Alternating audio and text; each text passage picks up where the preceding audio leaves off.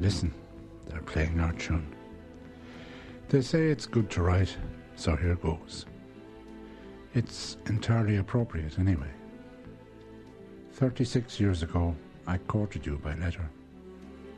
We were patients in a TB sanatorium, and the first day I saw this vision in a black leather coat, I was smitten. Need I remind you of the circumstances? I had been sent down from Unit 2 to the hospital building for a throat swab test.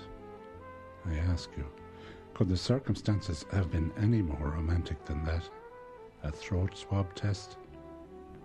Anyway, there you were, briefly. My diary entry for that day marked the moment as follows.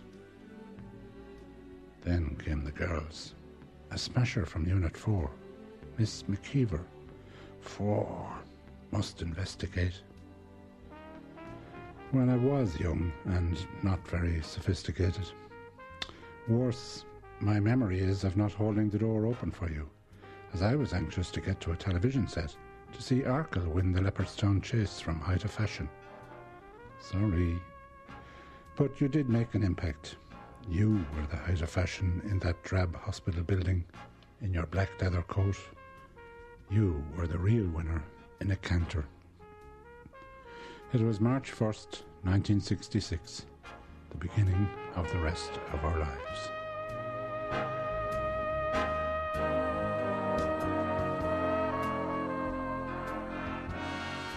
The investigations began that evening and continued over the next week or so. I tapped into my sources. Oh yes, Miss McKeever, Olive, lovely girl. Worked in Aer Lingus and on the Queen Mary. Very bright. Speaks several languages. God, I'm out of my depth here, I thought. But I was smitten. I would give it a go. I would write to you. Thinks, I'm studying German to pass my 9-month sentence here. I could really impress if I wrote in German. I still have the first draft of the Brief auf Deutsch. Oh God, I cringe when I read it now. Ich komme aus County Meath, genau wie Sie. I come from County Meath, just like you. Ich bin ein Lehrer. I am a teacher. It gets worse until it ends. Hoffentlich höre ich bald von Ihnen. Hopefully, I will hear from you soon. What must you have thought? Just to be sure, I wrote a second letter in English. It was now up to the postal system. I depended on a friendly nurse or porter to smuggle the letters into Unit 4, just across the field. Just like boarding school. What a way to treat 20-somethings. And then the waiting. And then the reply. We were up and running. For the next 3 months, the letters went back and forth. Wonderful, wonderful letters that brightened up long, boring days, weeks, months. Wonderful, wonderful letters where we gradually unfolded our personalities and slowly learned about each other. I was growing bolder. I was wondering about the future, post-sanatorium. And your reply? The idea of you fading away into obscurity is too ridiculous to be even considered. How could I possibly forget you? My stay in Blanchardstown has been made so much more pleasant since your entry into my world. What more could I say? Reassured? Good. What is he saying under his breath? Your epistles get better and better. More and more and more, please. Soon, soon, soon. Love, Olive. It was 6 weeks later before we actually met. Appropriately enough, it was Easter Sunday, April 10th, 1966. I walked you home from the hospital chapel, all 400 yards. We were both tentative, shy even, but for me the meeting confirmed what I already knew. This was no pen pal exercise. I took one look at you. That's all I meant to do. And then my heart stood still.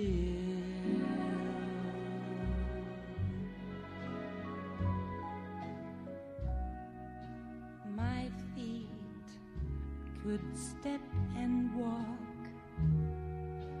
My lips could move and talk, and yet my heart stood still.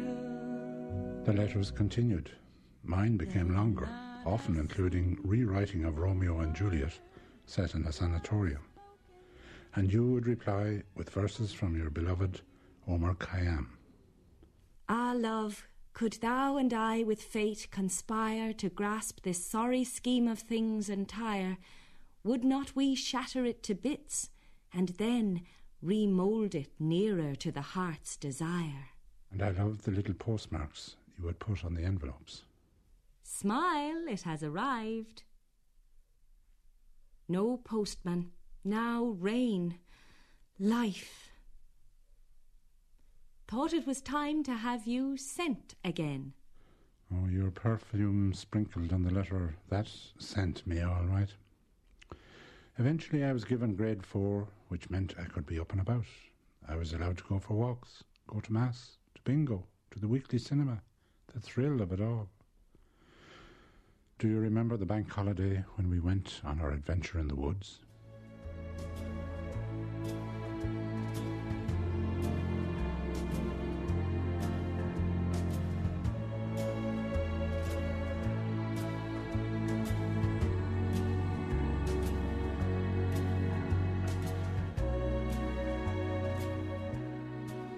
Monday, 30th of May, 1966. Heavenly weather. Lucky for the normals outside who can enjoy it. We knew there would be no film tonight, but no one actually told us that. So Pat and I dressed up and hit the road. Olive and Terry from Unit 4 did the same. Being the grand evening it was, we went for a walk.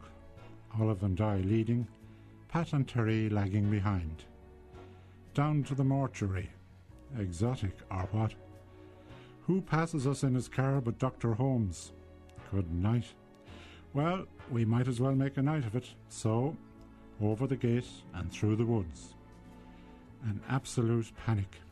Over and under fences. Through briars, me beating a path, Olive in her high heels. The laughter must have been heard all over the place. Several wrong turnings later, we emerged at the boiler house. The summit of Exotica. Olive and I walked round and round the boiler house lawn 16 times, according to Terry, and had a great conversation. It was magic. At 8 o'clock we had to part. Pat and I returned to base. Sister was livid, had been looking everywhere for us. In future, don't go to the pictures until I tell you. Nurse Callahan warned us that trouble was coming. Sister was reporting us to Dr. Holmes. She doesn't have to. I couldn't care less. I had a ball. We may have broken the rules, stupid rules, but have no regrets. As Olive said, someday we'll look back and laugh at this. Reminds me of a line from Virgil. Haec olim meminisse juvabit. One day it will delight us to remember these things.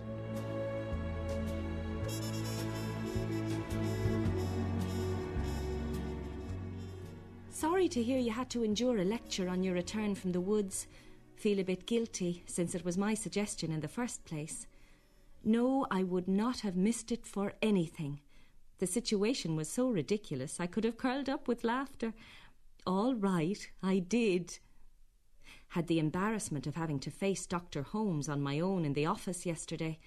He didn't say anything, but had a very knowing smile on his face, which put me off balance completely. Didn't ask him half what I wanted to. That was then, and it was lovely then, and you were lovely then, and we were young and so in love. And it was lovely then. It was the most wonderful day of my life up to then. I was in love. What you saw in me, I don't know, but thank you for all 16 laps of the boiler house lawn. And thank you for replying to my letter in the first place. It was meant to be, my love. Little did either of us think on entering the sanatorium that we would meet our life partner. It was meant to be. When eventually we were discharged, you after a major operation, the letters and the courtship continued. You had the added burden of nursing your ailing mother. I wrote to you almost daily for 2 years. 9th of November 1967. Thank you so much for your letters. Received 2 of them today, and mass bouquet. Words cannot express how much they mean and how much they've helped me over the last few days. But without any letters, just the thought of you is enough to keep me going at any time.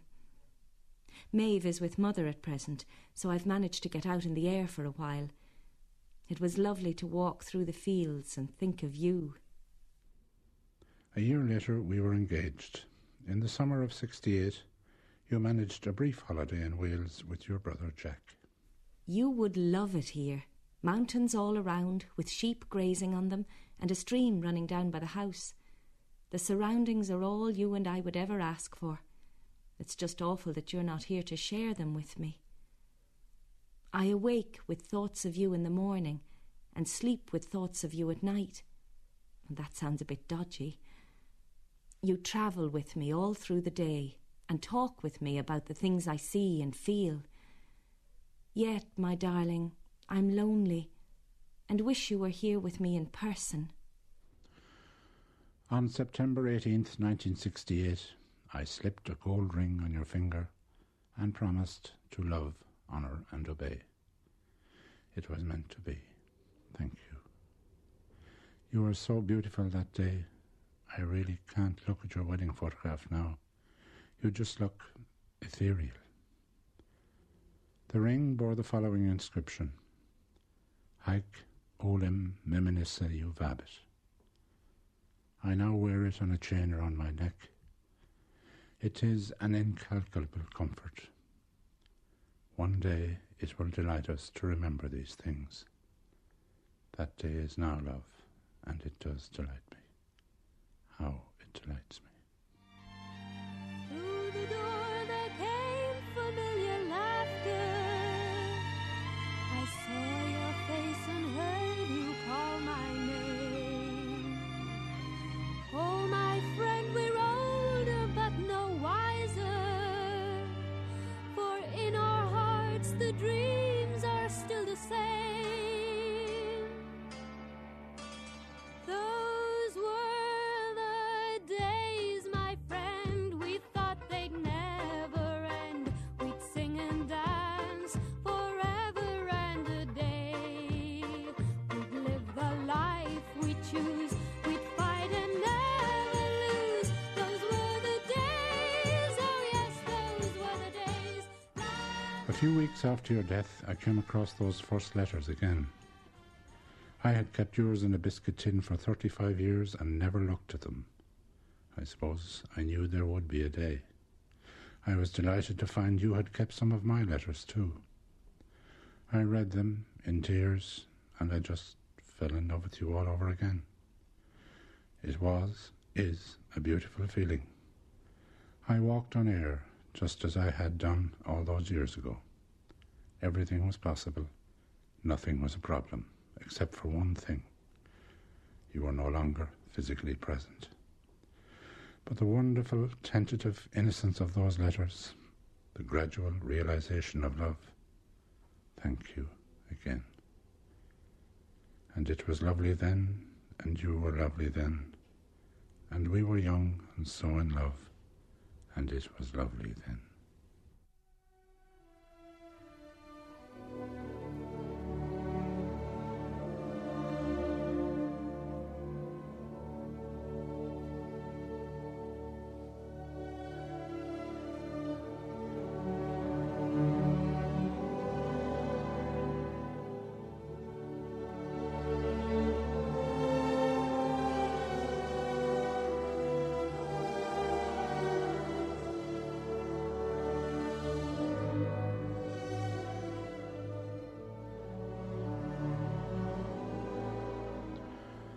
It hasn't been all joy, of course, Far from it.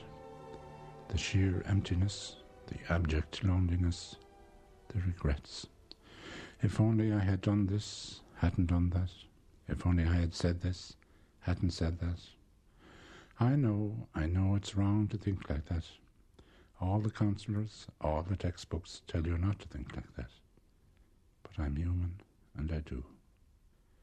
A friend in Galway has a wonderful saying about all this regret stuff, as she would call it. If you didn't travel the road you travelled, you wouldn't be where you are now. Very Irish, but on reflection, very true. It's the path we took that made us what we are now. And I know there weren't 33 years of unending bliss.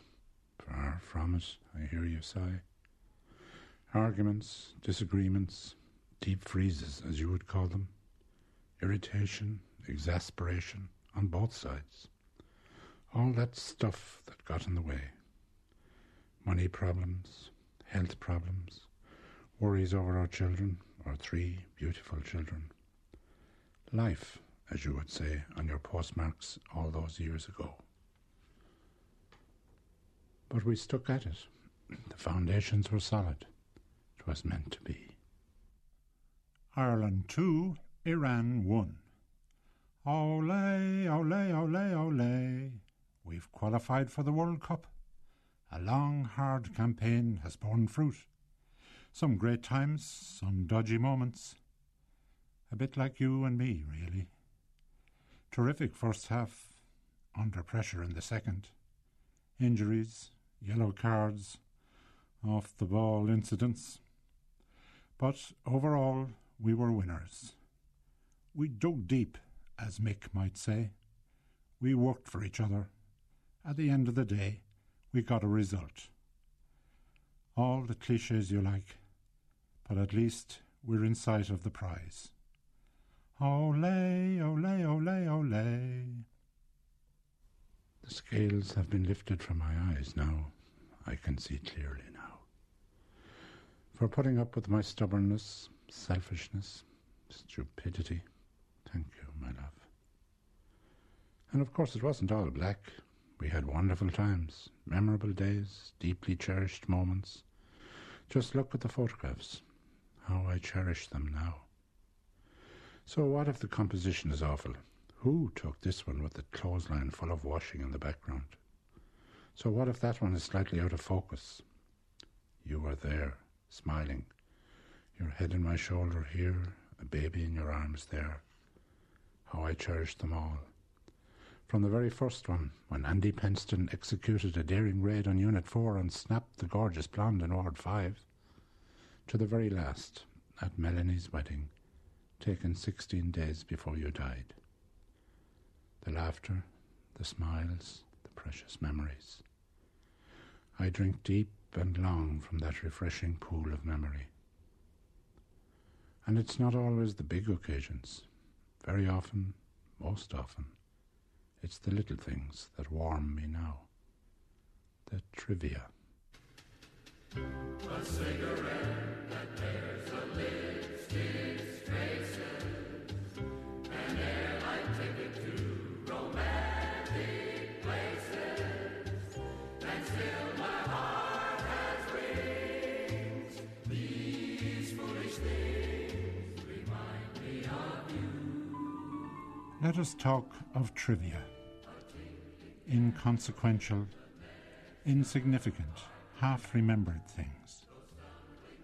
What the children did and said, characters we met, the antics of a much-loved pet. Our secret language. The K is B, kettle's boiling. I'd love a cup of tea. Nothing events. Like the note I left. I leaned against the washing machine and set it going. You laughed so much. Like I said, silly, inconsequential, trivial things. Things that bound us together impenetrably. The winds of March that make my heart a dancer, a telephone that rings but who's to answer?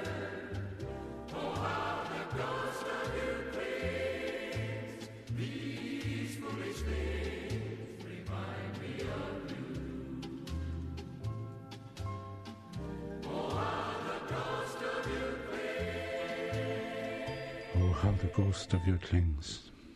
You always joked that if you went first, you would haunt me. Haunt me now, I beg you. For all the trivia, thank you, my darling. John O'Donoghue has put it beautifully in his book, Onam Chara. The kingdom of memory is full of the ruins of presence. His writings have been a great consolation to me over the past 8 months, or is it centuries? He writes, "The happenings in your life do not disappear. Nothing is ever lost or forgotten. Everything is stored within your soul in the temple of memory." John O'Donoghue is equally consoling about death and eternity, something that has troubled me greatly since you entered those portals. In this earthly existence, we are bound by time and space. We, limited humans, cannot comprehend the notion of eternity, where time and space no longer rule. John O'Donoghue quotes Meister Eckhart in maintaining that the dead don't go anywhere. They're here all the time. He writes, "You can sense the presence of those you love who have died. With the refinement of your soul, you can sense them. You feel they are near." I'll second that. I believe in your presence. That's why I talk to you all the time. Much more than you did when I was here, I hear you sigh. That's why I write to you most nights. You see, I'm still courting you. The dam burst in my heart has released the most intimate outpourings.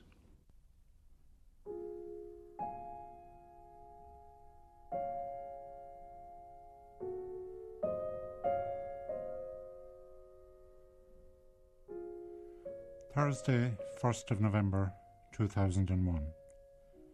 My darling, November. Always hated it. Really loathe it now. Came across a 1981 diary today. I know I shouldn't start reading, as all the problems come back. Money rows, arguments, etc. But there it appeared in the midst of all the hassle. There is no one like her. 5 simple words that are the key to it all. I shut the diary immediately. Extraordinary. 5 little words that are so true. There is no one like you. I said it then, I say it now. And then in the post came your memoriam card. Just one. The printer wants to know if I'm happy with it.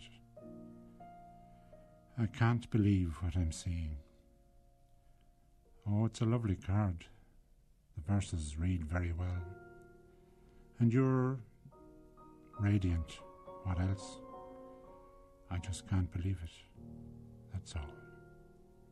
I'm looking at your memoriam card. The unreality of reality. Met Johnny Williams in the canteen.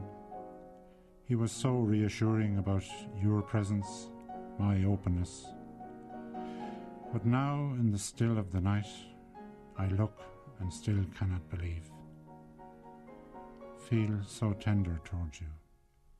Kiss your ring over and over. Love you. Miss you. Thank you. Of course there was no one like you. That's the key to all my worries, regrets. There it is, written on St. Patrick's Day 1981. You had gone on a sun holiday with Joan. I really miss Olive, for all we differ and clash and irritate. There is no one like her, and I love her, so. So it is written, so I believe, so I know. So I love you more than ever. You know that. I know that. He knows that. So I'm happy. But that memoriam card. Love, John.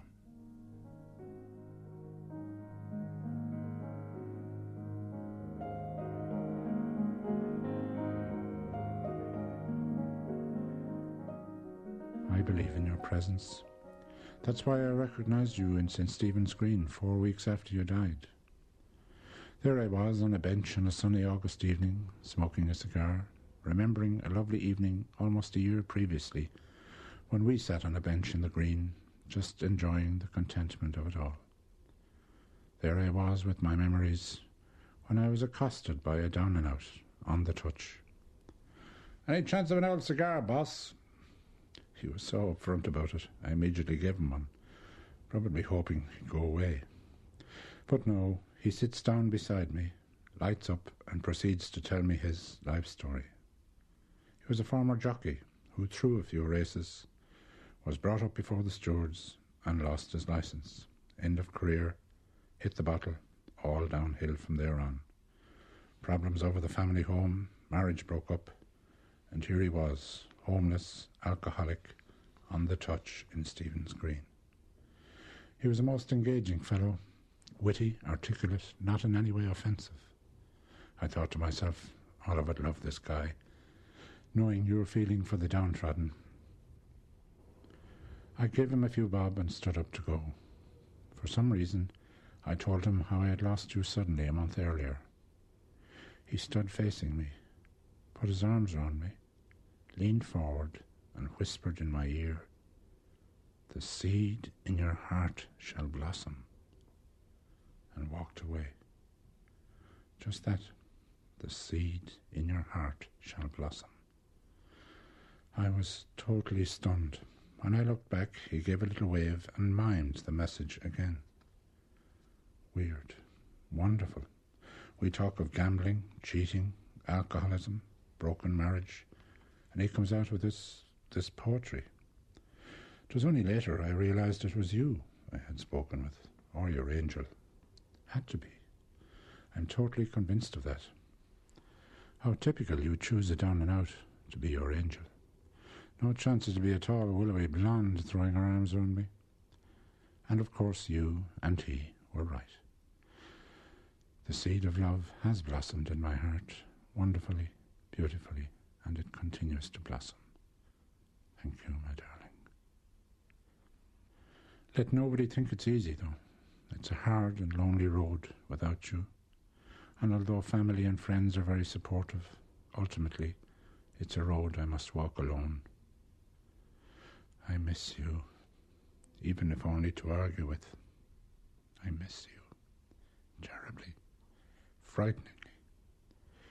You were part of the fabric of my life. I like this poem by Pat Schneider, whom I interviewed a few years ago. Last night the lake was still. All along the shoreline, bright pencil marks of light, and children in the dark canoe pleading, "Tell us scary stories." Fingers trailing in the water, I said, "Someone I loved who died told me in a dream to not be lonely, told me not to ever be afraid." And they were silent, the children, listening to the water lick the sides of the canoe. It's what we love the most can make us most afraid, can make us for the first time understand how we are rocking in a dark boat on the water, taking the long way home. So here I am, rocking in a dark boat on the water, taking the long way home. Only now do I realise that you are truly and literally my other half. With your going, a great part of me has gone too. And I owe you so much, and never told you how much. Well, I'm telling you now. You made me the person I am. My real date of birth is March 1st, 1966. Do I make myself clear? Throat swab test, vision in a black leather coat, door closed in her face. I look at your memoriam card again. Unreal. I look at the verse. Fill my sails, Adonai, with thy rhythmical breath, and blow me wherever thou wilt over emerald waves. For someone who loved the sea, lived by the sea, worked on the sea, died in the sea. It seems just right. And I love the notion of freedom, a free spirit wandering where she will. But don't wander too far. I need you, now more than ever. So stay very close to me, please, or else I fall apart.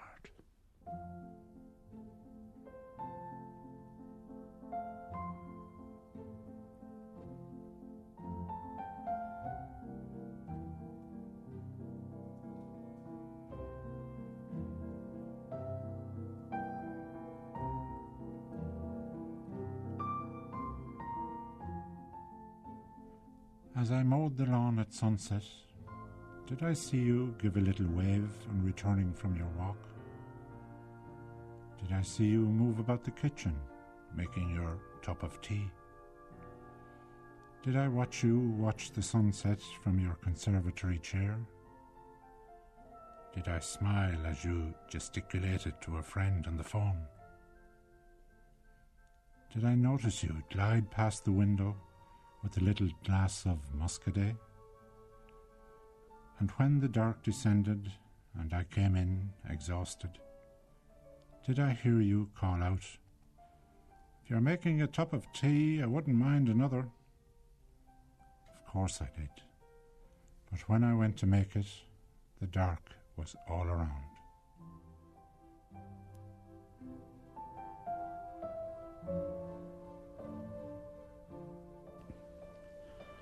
Love you, miss you. Above all, thank you. Haik olim eminissa juvabit. And it was lovely then, and you were lovely then, and we were young and so in love, and it was lovely then, and will be so again, and will be so again.